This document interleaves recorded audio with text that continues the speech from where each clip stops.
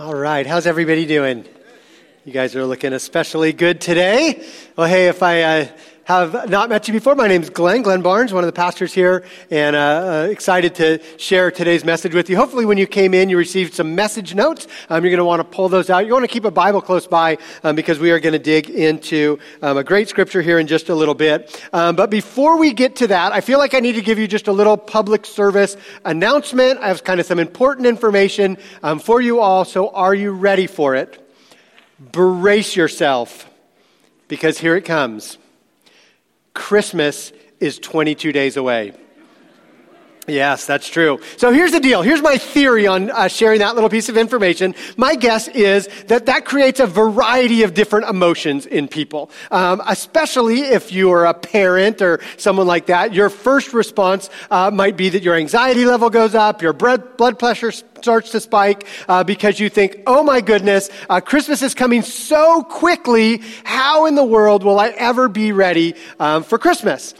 Now, the flip side of that, if you're a kid and you hear Christmas is 22 days away, what do you think? You think, oh my goodness, Christmas is coming so slowly. How in the world am I ever going to wait until Christmas gets here? In fact, I have memories of, as a kid, of that agonizing wait for Christmas to finally arrive. Now, of course, in my family, maybe like yours, to help with that, my family had the obligatory family Advent calendar. And so we actually have a picture up here. This was handmade by my mom. And when this baby came out and hung up on the wall, we knew that Christmas was right around the corner and we could start getting excited. And each day, one of my brothers or sister or myself could pull out of that little pocket a little felt character and we could hang it on that felt tree. And we just thought that was the greatest thing going. In fact, whatever we drew out, whether it was a snowman or a toy soldier, whatever it is, we'd hang that on the tree and we were happy about it and we were thankful, right? Now, like everything else, Advent calendars have, of course, evolved and changed through the years. And now, as I look at Advent calendars, I realize, in fact, how traumatized I was because now there is so much out there. So, for instance, the popular calendar with kids these days is the Lego Star Wars calendar, and you get a different toy every day. Can you even imagine that? But here's the deal. It's not just for kids. They have this for adults as well. In fact, I did a little research for you. Popular Advent calendars for adults, you might, for instance, be interested in the 12 days of hot sauce right there. Kind of count down till Christmas. Or if that's not your thing, I know a lot of people would love the Merry Cheesemas calendar. And so this is a different delicious cheese inside every day. And now I'm just kind of hungry to think about that. There's another one that's kind of a big seller on the internet these days. That is the 24 days of self-care. So it's different lotions and scrubs and oils and all kinds of things, which is very sweet. Although I was thinking about Mary giving birth in a cave, and I thought, I feel like this one sort of misses the spirit of the season a little bit. But the most popular one this season across the board, and if you have Swifties in your house, you know this to be true, it is the Taylor Swift Advent calendar. Yes, that's right, because you can get everything with Taylor Swift. Well, hey, I bring that up because today, as we kick off our brand new series called The Spirit of Christmas, we are going to begin with a story of waiting. And each week between now and the new year, we are going to see some powerful and maybe some surprising ways that the Holy Spirit is actually at work in the lives and in the events of that original Christmas. And we begin today by looking at an often overlooked kind of prelude to Luke's famous Christmas story. And we are going to look at the wonderful characters of Zechariah and Elizabeth. And Zechariah and Elizabeth were two people that knew what it meant to wait. They knew what it meant to wait. In fact, Zechariah was a part of a group of people who were devoted specifically to waiting for the Messiah to come. That's right. Zechariah and all the other priests would pray and wait and pray some more and study the scriptures and offer sacrifices, all waiting for the deliverance that people longed for and were waiting for. Oh, come, Emmanuel, they would say, waiting for the Messiah to come. And yet, whatever they did, people just waited, and he never seemed to arrive. So I understand that today, in a powerful way, this story is going to relate to a lot of us because you understand what it means to wait. You understand what it means to watch and to wonder, God, how long can this go on? God, is this ever going to come to an end? Are things ever going to get better? And you look around and you see, God answering other people's prayers, and you say, God, what about me? What about my family? God, do you even see me down here as you wait? And if you have ever felt that way in the past, or you may be feeling that way now, then I invite you to open your Bibles up to Luke chapter 1, because we just have a great story that we are going to look at today. We're going to explore the story of Zechariah, Elizabeth, and the Holy Spirit. And the way we're going to do this is we're going to take it almost like a drama or like a play, and we're going to look at it in 3 different acts or 3 different scenes. And so here you go. Open your Bibles. Acts 1, the curtain rises to Act 1, and that begins in Luke 1, verses 5 through 7, where we read this. In the time of Herod, king of Judea, there was a priest named Zechariah, who belonged to the priestly division of Abijah. His wife, Elizabeth, was also a descendant of Aaron. So Aaron was the priestly family line. And so Elizabeth was from that family. Both of them were righteous in the sight of God, observing all the Lord's commands and decrees blamelessly. But they were childless because Elizabeth was not able to conceive, and they were both very old. So right away, in kind of Act 1 of this, we're given some very important details for us to pay attention to. In fact, I think Luke strategically begins this whole section by saying that this takes place in the days of Herod. Now, when he says this takes place in the days of Herod, that is to say that this happened in dark times. You see, Herod was the dictator that was appointed by the Roman Empire to rule over that region of Judea. And Herod not only took this job very seriously, but he ruled over that part of the world with a very cruel and with an iron fist. And so if you were a godly, God-fearing couple, good couple like Zechariah and Elizabeth, you were living in times that were not only dark, but kind of scary and oftentimes very violent. And they would have had a strong sense that their country that they loved was not going in the right direction, but it was actually going in the wrong direction, right? Yet, in the shadow of this crazy tyrant named Herod, they still watched and waited for the Messiah to come. They still kept this hope up and waited for God to move. And in the middle of this waiting, as we said, were the priests. And so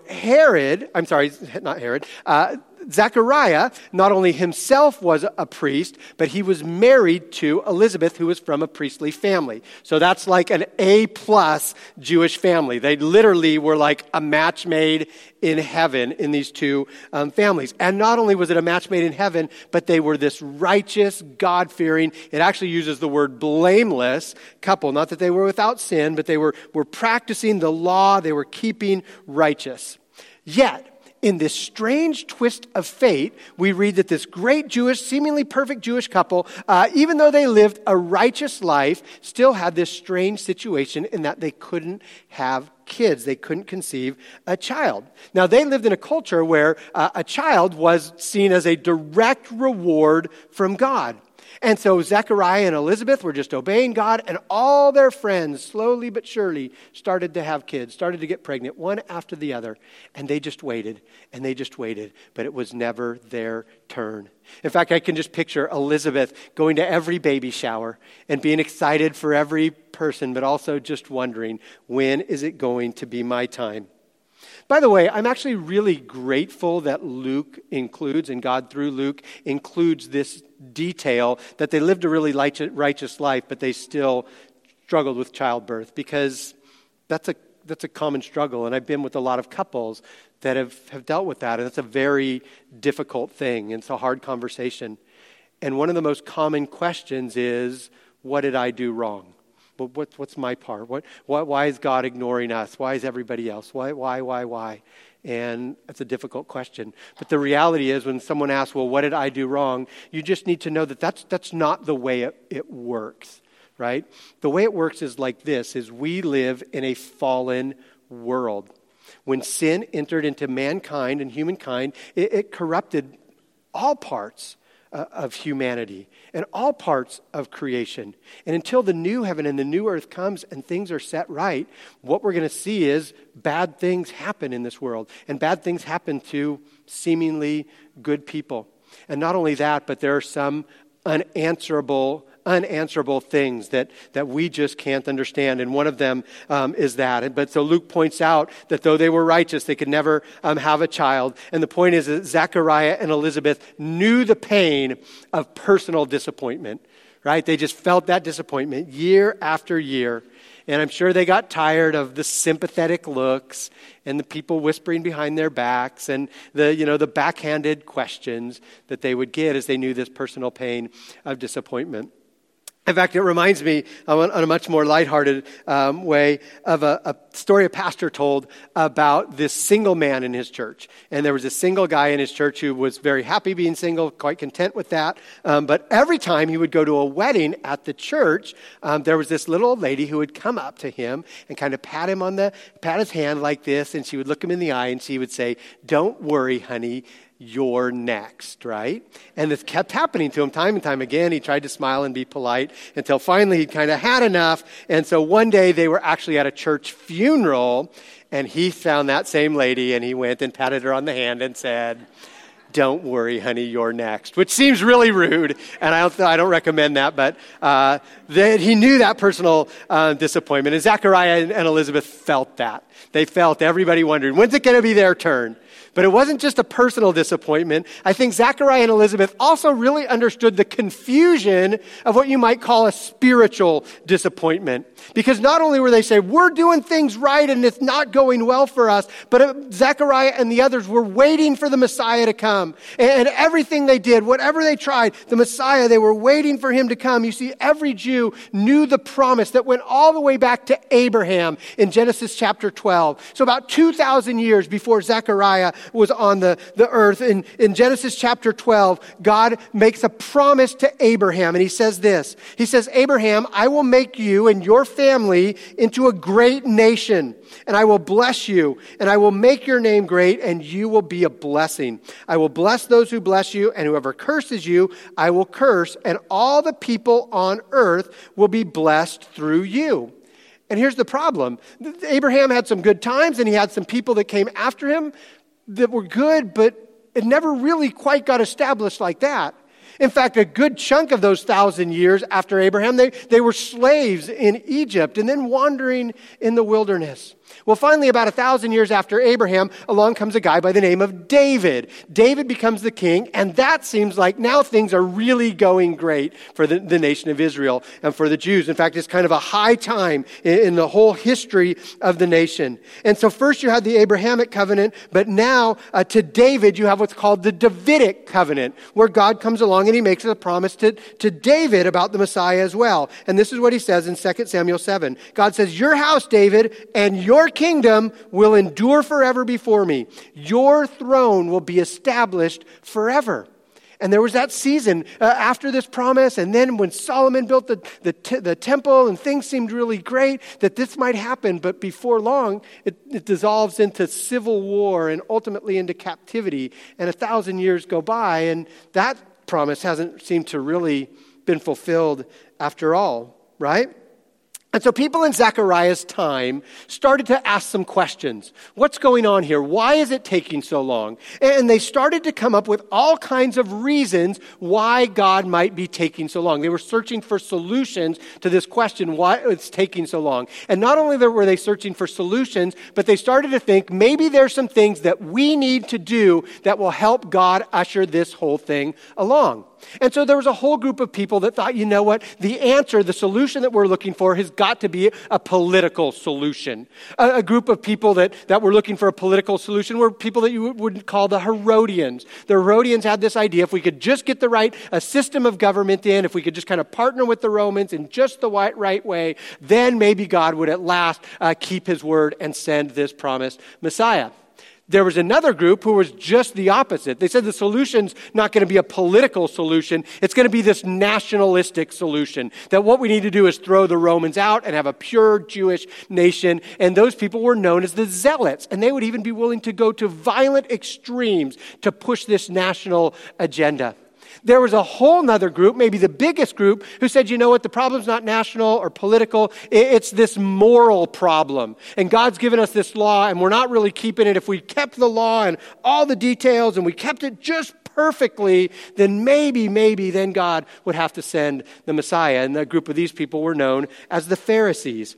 And these and other ideas kind of grew up in the shadow, the void of these people waiting for the Messiah to come. And not just those promises to Abraham and to David, but if you think of the very last words of the Old Testament, the prophet Malachi is the last prophet of the Old Testament. And in chapter 4, the last chapter, he says this. He gives another promise.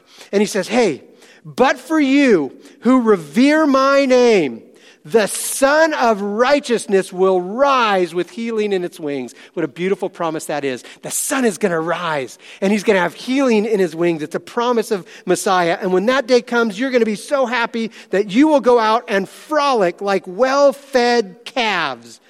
And I thought, that is a really strange image, because I'm a city kid. I don't know what a well-fed calf. And then Malachi saying, this is it. This is the whole nation of Israel. When the sun starts to shine, they are just going crazy. They are so happy. And then you skip down another verse or two. In verse 5, he says this. He says, see, I will send the prophet who? Elijah. I'm going to send the prophet Elijah to you. And before that great and dreadful day when the Lord comes, he will turn the hearts of the parents to their children and the hearts of the children to their parents. And that's the end of the Old Testament. And what happens after Malachi's prophecy? Nothing. In fact, maybe worse than nothing, because God actually goes silent for 400 years. There's not another prophet after Malachi for another 400 years, which brings us to the time of Zechariah. And that is where we are going to kind of close the curtain now on Act 1, and we're going to open the curtain up again on Act 2 of this little drama. Now, you can read this in Luke chapter 1. I encourage you to read this scripture. But for time's sake, I'm going to just kind of tell you the story or hit some of the highlights. So Act 2 begins with Zechariah, who, as we said, is a priest, was one of about 15,000 priests in Israel at that time. Maybe a little bit more, maybe a little less. It's hard to pinpoint the exact number. But then let's just say he was one of about 15,000 priests, and he was from the line of Abijah. And they took turns going to the temple to take care of the responsibilities at the temple. And it came their turn to go. And so he was there with his guys to help take care of the temple. And they would cast lots every day to see who would go in and burn the incense. It's kind of like lighting the Advent candle, but even bigger than that. And so they cast the lot, and the lot fell to Zechariah. And what an honor and what a privilege that he gets to be the one priest to go in and light the incense. And not only was it an honor, but if you do the math, it's kind of like a once-in-a-lifetime deal. If there's 15,000 priests and there's only one a day that gets to do it, and there's 365 days in a year, this was a very rare opportunity. So they would have had this sense that God was doing something for Zechariah and choosing him to go in. And he goes in, and while he's lighting the incense in the temple, an angel appears to Zechariah. In fact, not just any angel, the angel Gabriel. And Gabriel says to Zechariah, he says such beautiful words. He says, Zechariah, God has heard your prayer. And some of us just need to hear that today, that God hears your prayer. Even when it feels silent and when it feels like nothing, God hears our prayers and he sees those things. And he says, Zechariah, God hears your prayer and your wife is going to become pregnant.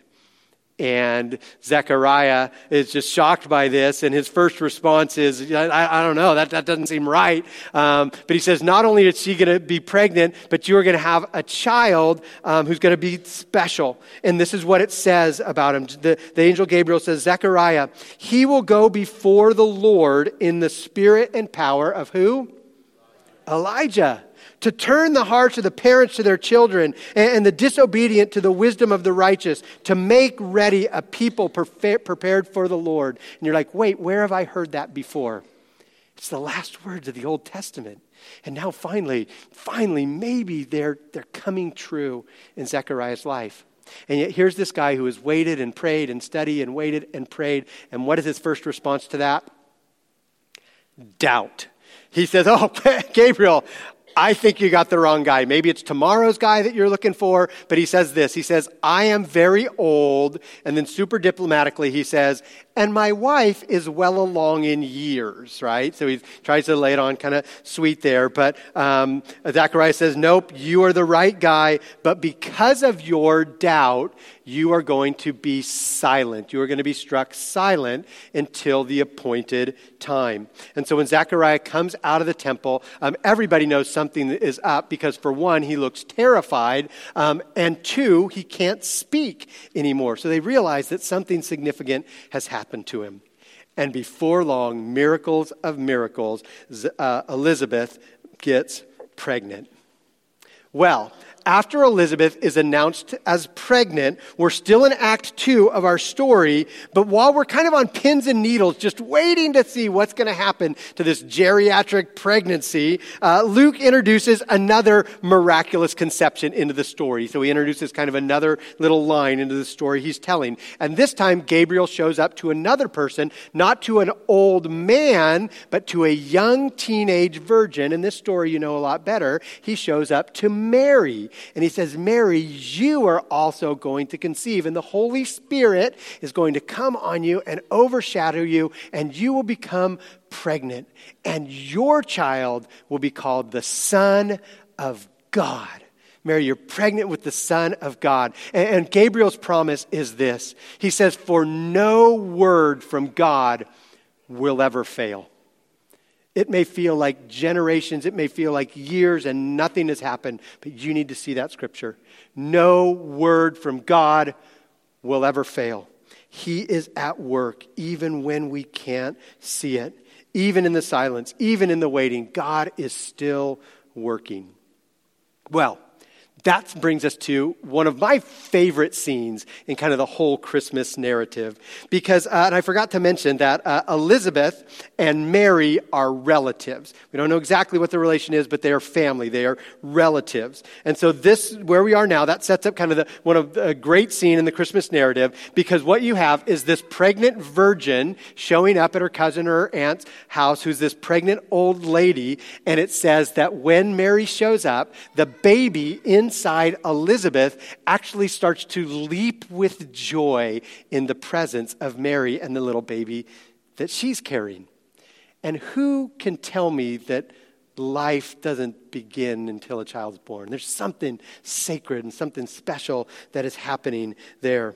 Even the unborn John recognizes the greatness of the unborn Jesus. And there's like this embryonic worship that takes place as John leaps inside of his mother's womb. We read it like this in verse 41. It says, when Elizabeth heard Mary's greeting, the baby leapt in her womb. And Elizabeth was filled with the Holy Spirit.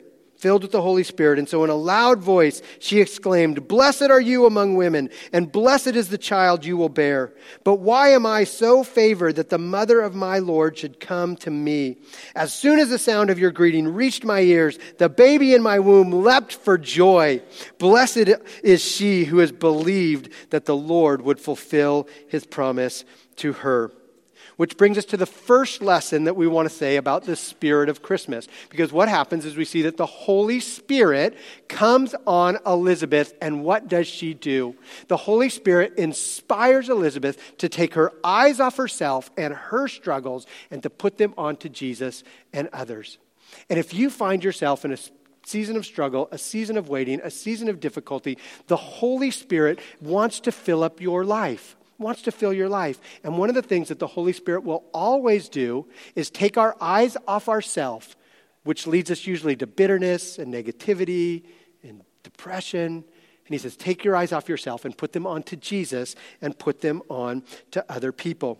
So Elizabeth's response is not jealousy. She could have easily said, you know what, I've been waiting my whole life to have the baby shower, and now I've got to share it with this teenage kid. That's not what she does. It's not anger, or it's not selfishness. Her response is, "Blessed are you, Mary. Blessed is the child that you are carrying." You see, the Holy Spirit causes Elizabeth to see Jesus in someone else. Now, literally, Jesus was inside someone else. She sees Jesus in Mary. But what if this Christmas season, instead of focusing on ourselves, we began to see Jesus in other people? Do you see how dramatically that would change things? It would allow us to push back the bitterness, the worry, the sadness. And instead of focusing on me and my problems, I begin to focus on Jesus and seeing him in other people. And so here we are in the days of King Herod, the dark days of King Herod, in the waiting of 2,000 years of unfulfilled promises. God is keeping his word. God is keeping his word. And I love this picture because you've got a pregnant old lady and a pregnant teenage virgin. Neither of them really know what's going on, but I can just picture them hugging and crying because God was on the move, because God keeps his promise. And the curtain falls on the end of Act 2 and opens up again to Act 3. Act 3 begins like this. It's time for Elizabeth to give birth. And she gives birth to the baby. But in this scene, Zechariah, her husband, is still silent, just stone silent, can't say a word. And I was thinking a little bit, I know what some of you women might be thinking. It probably would have been a lot easier to deliver that child if your husband was silent, right? I think Janie probably would have said that. But Elizabeth has this baby, and it's a healthy baby boy. And it's the 8th day, and on the 8th day, that's when you named the baby. And so the tradition was you would name this son after his father, especially if he's a righteous guy like Zechariah was. But Elizabeth brings the baby, and she says, "I want to name him John." And everyone's like, "John? You don't have anyone in your family named John. I think we should name him after, his father, especially he's sitting so quietly over there. I feel like we should just do Zechariah." But she says, "No, I want his name to be John." And so now everybody's attention turns to Zechariah. For 9 months, he's been silent. He's worked out this system to kind of write on a pad or write on a tablet. And so he takes his tablet and he takes his writing utensil and he begins to form some words. And everybody leans in to see what Zechariah is going to write. And he forms the words, "His name is John." And you say, well, what's the big deal with that? Everybody there would have not only known the name John, but they would have known what the name John means. It means God is gracious. God is gracious. In the middle of all of this stuff comes the grace and kindness of God. And I think if there is one thing that some of us need to take away from this message today, is the name John. God is gracious in the middle of your stuff, even when you can't see it. God sees you. God is there, and God is gracious. And so they name him John, and right away it says immediately Zechariah can speak and his tongue is loosed, and for 9 months he's been silent. And so everybody wonders, what's this guy going to say? What are his first words going to be? And it says in the same way that Elizabeth was filled with the Holy Spirit earlier, this time Zechariah is filled with the Holy Spirit. And he begins to speak this kind of psalm of praise. And it's not only one of the more beautiful Christmas songs, but it's one of the more beautiful songs in all of the New Testament and really in all of the Bible. If you have a Catholic background, you may have heard this song called before the Benedictus, which is the first word in the psalm. But in verse 67 it says, Zechariah was filled with the Holy Spirit and he prophesied, and this is what it says. He says, "Praise be to the Lord, the God of Israel, because he has come to his people and redeemed them. He has raised up a horn of salvation for us in the house of his servant David." Just like the Davidic covenant promised would happen. As he said through the holy prophets long ago, salvation from our enemies and from the hand of all who hate us, to show mercy to our ancestors and to do what? Remember his holy covenant, the oath he swore to our father Abraham, just like he promised in Abraham's covenant, to rescue us from the hand of our enemies and to enable us to serve him without fear in the holiness and righteousness before him all our days. And then the proud papa turns his attention to his little son, John, who'd be John the Baptist. And he says, you, my child, will be called a prophet of the Most High, for you will go on before the Lord to prepare the way for him, to give his people the knowledge of salvation through the forgiveness of their sins, because of the tender mercy of our God, by which the rising sun will come to us from heaven. Oh yeah, where have I heard that one before? Malachi chapter 4, the last words of the Old Testament. And he will shine on those living in darkness and the shadow of death to guide our feet into the path of peace. Well, there is so much in there, more than we have time to really get into today. But what I want to do in just our remaining couple minutes together is I want to draw our attention to really the heart of Zechariah's message. Because perhaps the main theme of Zechariah's song, especially when you view it in the context of this story, is this. The solution that you're looking for is not a political one. The solution that you're looking for is not a national one. The solution that we needed was not even a moral one. It's not that we weren't keeping the law good enough. The solution that we need is a spiritual one. It's a spiritual one. In fact, look at the language that Zechariah uses. Let me just run through this real quick. In verse 68, he talks about redemption that we need, the hope that would come through redemption. In verse 69, as well as 71 and 77, he mentions salvation, the salvation that would come through Jesus. In verse 73, he talks about a mercy. Mercy means that we don't get the punishment that we deserve. In fact, even more than that, in verse 78, he talks about his tender mercy, God's tender mercy. Verse 77, he speaks of the forgiveness of sins that was so desperately needed. And in verse 79, he says that the result of all these things would be peace. And if you read through that and you see some of those things, what you see are the same themes of Jesus' ministry and his life.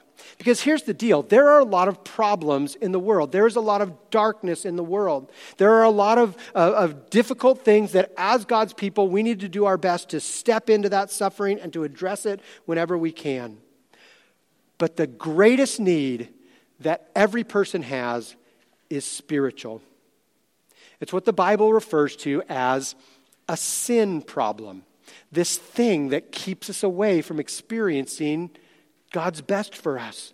The author Max Lucado, writing about this passage, says this. He says, the sinful nature is our struggle. The sinful nature is the stubborn, self-centered attitude that says, my way or the highway. We've all got this thing that says it's all about self, self-pleasing, promoting self, preserving self. Sin is selfish, and I love this line. He says, I have a sin nature, so do you. Merry Christmas. And here's the deal. When the Holy Spirit is at work in our life, if you want to say it like this, when the true Spirit, the Holy Spirit of Christmas is at work in our life, one of the things that the Bible tells us is it will convict us of sin. It will cause us to look at ourselves in light of God's plan for us, and it'll cause us to recognize the sin or the darkness inside of us. That's one of the things we've been talking about, the Holy Spirit, that he does all year long. He convicts us of sin. And he convicts us not only of sin, but he convicts us of the understanding that the answer to that sin is not something from within us. It's that we need a Savior, which is what Zechariah is all about. The Saviors come in Jesus Christ. Hey, I heard just kind of a great reminder of this idea that has really stuck with me for a little over a month now, and it was while I was on sabbatical, and I had an opportunity to go have lunch with another pastor who pastors a church in Stockton, and it's a big growing church, lots of great things, and so I was really eager to kind of spend that time and hear about all the great things that his church is doing, and so we were having lunch together, and as we were talking, I asked him the question. I said, "Hey, what's the biggest challenge that your church faces these days? What's the biggest problem that you face?" And I think sometimes pastors like that question, or everybody likes that question, because it gives them a chance to deflect off themselves and point the finger at someone else, right? You could say, well, it's my board's problem, or the staff's problem, or it's the building, or the budget, whatever it is. You can blame it on someone else. And so I asked him this question: what's the biggest problem that your church is facing these days? And he thought about it. He got silent for a while, and then he thought about it a little more. For a couple minutes, he just sat and thought about it. So he wasn't just giving me some pat answer. But when he finally spoke, he said this: I think the biggest problem is me. The problem that we're facing is in me. And this was not him confessing any big sin or any big scandal, but this was just him saying, This is not about blaming anybody else. This is looking that inside of me, even someone who's following Christ, even someone who's doing these great things, has this sin that's keeping me from really experiencing all that God has for me.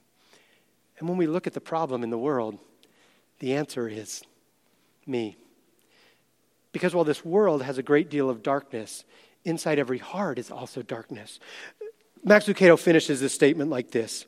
He says, the heart of the human problem is the problem of the human heart. And that's what it describes. But here is the good news. Into the darkness of the world and into the darkness of our hearts comes the light of Christ. In fact, the light of Christ has come. In fact, as we turn now to a time of communion together, I want to draw your attention to just one little phrase. It was in the book of Malachi, and it's also in Zechariah's song. And it's in verse 76, and Zechariah says this. He says, because of the tender mercy of our God, by which what? The rising sun will come to us from heaven. And the idea is that the Messiah is going to come like the rising of the sun. What a beautiful thing that is. And I don't know about you, but I love the sunrise. There is nothing more hopeful. There is nothing more beautiful. I saw the sunrise this morning. I thought of this verse. But as I think about the Messiah coming and I think about the grace of God compared to the rising of the sun, I have a question for you. Especially if you like the sunrise or you like the sun. What is your part in causing the sun to rise? What part do you play in that? Yeah, we don't. We don't. That's 100% God's work. What do we do with the sun? We step into its light. We bask in it. We let it light our paths. We get healed from it. We find life in it. And the same is true in the promise of Christ that we're celebrating through communion. The message is God is gracious. You see, all those old covenants that they were focused on had this component that they had to do things just right. And if they did all these things just right, then somehow they would kind of earn God's favor and God would have to give them salvation or these kind of things. And Jesus comes, and one of the most radical things that Jesus says, in all of the radical things he says, is I come to give you a new covenant. The new covenant is in my blood.